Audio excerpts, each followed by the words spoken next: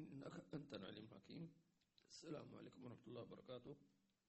ونعتذر في عن تأخر الدرس لظروف طارئة، وإن شاء الله تعالى الدرس القادم يكون في موعده إن شاء الله تعالى.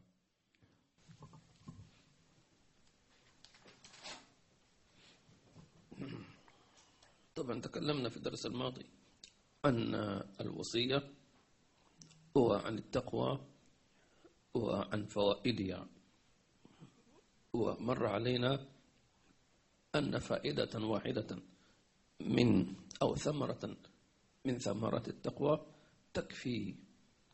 فمثلا من فوائد التقوى التي أخذنا الدرس الماضي حصول المتقي على محبة الله. إن الله يحب المتقين. فحينما تمتنع عن معصية وتستطيع أن تفعلها لكن تركتها خوفا من الله، فإن لك محبة من الله تلك اللحظة، لأنك اتصفت بالتقوى في تلك الحالة، فأنت محبوب عند الله في تلك اللحظة. وكلما ازددت تقا ازددت محبة. فاللهم اجعلنا محبوبين في عافية. بسم الله الرحمن الرحيم، وصلى الله على سيدنا محمد وعلى آله وصحبه وسلم.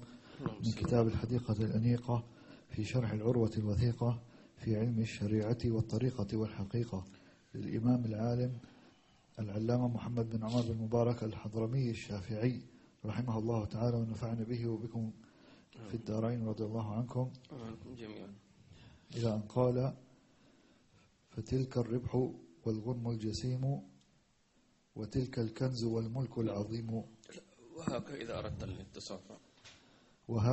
أردت الاتصاف بها حكما مدونة طرافا، فأصغي لها بفهم وارتياد. وهاك أي خذ، ومدونة أي مثبتة في الكتاب والسنة والآثار، وطرافا بالمهملة معجبة. والارتياد الطلب، أي فأصغي سمعك لها مع فهمك لمعانيها وطلبك للاتصاف بها. ولما سبق أن التقوى هي الخصلة الجامعة لكل فضيلة والمانعة لكل رذيلة، نبه على كيفية التوصل إلى حيازة مقامها والتوسل إلى نيل درجاتها الرفيعة واغتنامها. وحقيقة ذلك أن تقوى كل شيء اجتنابه، فالتقوى حينئذ داخلة فيها جميع المقامات أدناها وأعلاها. نعم، مر علينا أنه الوصية بالتقوى وشرح فوائد التقوى، لكن بقي الأهم من ذلك، الأهم مما سبق ما هي التقوى؟ كيف نعرف أنك متقي؟ كيف تعرف أنك متقي؟ فلذلك يقول الإمام محمد بن عمر رحمه الله تعالى أن التقوى هي أن تجتنب المعصية لا أن تعصي. بمعنى ليس المتقي هو الذي لا يكذب، هذا يسمى مطيع. ليس المتقي هو الذي لا يشتم، هذا يسمى مطيع. إنما المتقي هو الذي يجتنب الكذب، مش لا يكذب بل لا يسمع الكذب، لا يجاز الكذابين، هذا متقي، أي يبتعد عن كل شيء يدعوه إلى الكذب. هذا نوع من أنواعه. ومثاله أن من أسلم فقد اتقى الكفر، ومن صدق وآمن فقد اتقى تكذيب الرسل، ومن أخلص فقد اتقى الرياء، ومن تاب فقد اتقى الذنوب، ومن زهد فقد اتقى الدنيا وغرورها، ومن فعل المأمورات من صلاة وزكاة وصوم وحج وغيرها فقد اتقى أضدادها. وهكذا سائر الأوصاف المحمودة، فكل من اتصف بشيء منها فقد اتقى ضده المذموم. إذن التقوى يعني معناه شامل، تدخل في جميع المقامات من الكفر إلى الخواطر. فمثلا من دخل في الإسلام فقد اتقى الكفر، واضح؟ ومن ترك المحرمات فقد اتقى المعاصي، وكل على حسب درجته. فالتقوى درجات درجات درجات حتى يصير الواحد يتقي أن يخطر على قلبه غير الله. يقول مثلا أنا أخاف أن أذهب إلى السوق مثلا لحتى لا يشغلني عن ذكر الله فلا يذهب، خوفا من هذا عن ذكر الله تبارك وتعالى. فلذلك فالمتقون هم درجات عند الله تبارك وتعالى. فلذلك نجد في القرآن أن الله عز وجل وعد المتقين بجنات تجري من تحت الأنهار. وكل فرد ما دمت مسلما فعندك صفة من التقوى، فزد وزد وزد حتى تكون تقواك في جميع المقامات. بد أن نعرف هناك فرق ما بين المطيع والمتقي. تمام؟ المطيع هو الذي يفعل المأمورات ويترك المحرمات، هذا مطيع. كيف يعني المطيع؟ مثلا الله قال له صلي فصلى، قال له لا تشرب الخمر، لم يشرب الخمر، فهذا يسمى مطيع. كيف؟ إيش هو معناه مطيع؟ يعني أطاع الأمر. تمام؟ أطيعوا الله وأطيعوا الرسول، لكن لا يسمى متقي. من هو المتقي؟ المتقي هو الذي يبتعد عن أي شيء يوقعه في ترك الصلاة أو تأخير الصلاة. هو الآن محافظ على الصلاة، محافظ على الصلاة، محافظ على شروطها وأركانها، لكن يخشى أن يحدث شيء يكون سبب في ترك الصلاة فيبتعد، هذا يسمى متقي. فلذلك هذا المتقي يستحق أن ينال المحبة. ما في آية تقول إن الله يحب المطيعين، وإن كان المطيع يعني المطيع هذا، لكن نحب المتقين لأنه هذا عنده رغبة أكثر، عنده هم أكثر، يفكر فيك، يخاف أنك أنت تزعل منه، فما يرضى أي شيء يشغله أو يقطعه، فيحصل هذا محبة. فاللهم اجعلنا منهم في عافية، آمين. فالتقوى اجتناب كل ما تخاف منه ضررا في دينك، حتى فضول الكلام وفضول الطعام وفضول الجاه والمال إلى غير ذلك من المباحات التي توقع في المعصية والغفلة عن الله تعالى. نعم، هذا أيضا صفة من صفات المتقي. المتقي لا يترك الضرر، بل يبتعد عما يحتمل أن يسبب له الضرر. تمام؟ يحتمل، مثل إنسان يعني يريد أن يحافظ على صحته، فيخاف مثلا من مرض السكر أو كذا، فيترك بعض الطعام مثلا خوفا من أن يسبب له ذلك المرض، مع أنه يحبه، لكن خلاص، فهذا يسمى متقي. فالمتقي مشغول بالله، مشغول مش فقط بالحسنات، مشغول كيف يرضي الله عز وجل، يبحث كيف يكون محبوبا عند الله سبحانه وتعالى، يخاف أن يؤخذ أو أن ينسى. لذلك هنا يقول فالتقوى اجتناب. إذن التقوى ليس ترك، إنما اجتناب. مثل ما قال سبحانه وتعالى لم يقل ولا تزنوا، بل إيش قال؟ لا تقربوا الزنا. لا ممنوع الاقتراب، خليك بعيد. مجرد أنك تقترب أنت في منطقة محظورة، ممكن يقبض عليك إيش جابك إيش عندك، فخليك بعيد. لذلك تسمى المعصية، كل معصية لها فتنة، يفتن فيقع في المعصية. المتقي يبتعد عن الفتن، وأما غير المتقي ممكن يدخل في الفتن. لذلك قال النبي صلى الله عليه وسلم: ومن اتقى الشبهات فقد استبرأ لدينه وعرضه، ومن وقع في الشبهات فقد وقع في الحرام كالراعي يرعى حول الحمى. فمن راضى نفسه بترك الأخلاق المذمومة وفعل الأخلاق المحمودة حتى اطمأنت نفسه بذلك من غير تكلف، وصار له ذلك صفة راسخة تكون له وقاية بينه وبين كل ما يخشى منه الضرر في الدين بقوة العزم وتوطين النفس، فقد اتصف بالتقوى الكاملة، ويسمى مقامه مقام الاستقامة.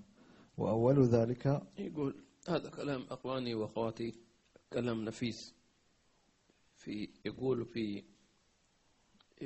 فقد اتصف بالتقوى الكاملة. قال: فمن راض نفسه بترك الأخلاق المذمومة وفعل الأخلاق المحمودة حتى اطمأنت نفسه بذلك من غير تكلف. الحين مثلا أحيانا الواحد منا يتكلف الخشوع في الصلاة، وهذا مطلوب. قلوبنا مشغولة بالدنيا، مشغولة بكذا وكذا، فحينما نصلي نحاول أن نضغط على أنفسنا وعلى قلوبنا وما نشرد، ونرجع في صراع بيننا وبين أنفسنا. كما ذكرت هذا مطلوب، المجاهدة تسمى المجاهدة. لكن الآن أنت لا تسمى متقي، أنت لا زلت في ميدان المعركة، يا تنتصر يا تغلب، الغلبة للقوي. تمام؟ فالإمام يقول: فإن راضت نفسك بترك الأخلاق المذمومة كرها، ممكن واحد يترك الخلق المذموم لكنه يحبه، يتمنى، لكن يقول أنا أضغط على نفسي وكذا، صح ولا لا؟ أو يمكن أن يتخلق بالخلق المحمود ولكنه يكرهه. مثلا هو بخيل فيكره التصدق، لكن يقول أنا أتصدق، لابد أضغط على نفسي، لابد أن أجاهد. نقول أنت مجاهد، نعم، أنت تحاول، نعم، لكن متقي لا، حتى تكون نفسك تحب هذا الشيء وتروضت بهذا الشيء. طبعا هذا مقام، فقال ذلك يقول من غير تكلف. الله يجعلنا وإياكم منهم. وصار ذلك صفة راسخة. نعم. ويسمى مقامه مقام الاستقامة. وأول ذلك أن ينظر إلى جوارحه عضوا عضوا فيتقي الله في قلبه فيصونه من الغل والحسد والعجب والكبر والرياء وسائر خبائث القلب. ثم في لسانه فيصونه من الكذب والغيبة والنميمة واللعن والسب والفحش وغير ذلك من آفات اللسان. ثم في سمعه وبصره وفرجه وبطنه ويده ورجله فيحفظها عما نهيت عنه ويستعملها فيما أمرت به. وسيأتي التنبيه على تفصيل ذلك في الأبواب 10 بابا بابا. وعند ذلك يعلم أن الشريعة بأسرها مندرجة تحت التقوى، وأن قصيدتنا هذه قد أسس بنيانها على التقوى. الحمد لله. إذن هذه القصيدة كلها ترقيك إلى مقام التقوى.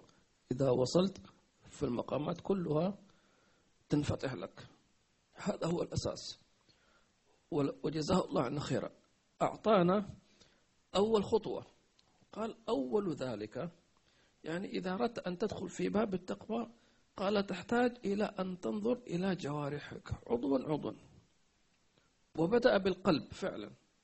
نحن الآن أكثر الناس اليوم يريد أن يكون مطيع بجوارحه وينسى القلب. ما إذا صلحت صلح الجسد كله. فيقول أول شيء انظر إلى قلبك، هل في حسد، هل في كبر، هل في هذه كلها عبارة عن قواتل للأعمال. لو أنك أقمت الليل كله بقلب حسود متكبر غير مقبول، غير مقبول. إن الله طيب لا يقبل إلا طيبا. فلذلك أول سلم أو خطوة في التقوى قال أن نمسك كل عضو ونبدأ بالقلب فنمنعه من المحرمات بالقوة وبالمجاهدة والصبر. لأنك أنت ممكن تجاهد أن تحفظ قلبك من الحسد فترجع وترجع ويستمر سنة سنتين ثلاث وأنت لا زلت على هذا. يبغى شرح شوي مطول. لذلك قلنا مثلا إنسان عنده الحسد فيبدأ يعالج نفسه طبعا بالتربية، بسلوك مع شيخ أو حضور مجالس التربية والسلوك حتى يتطهر من ذلك الحسد. سبحان الله.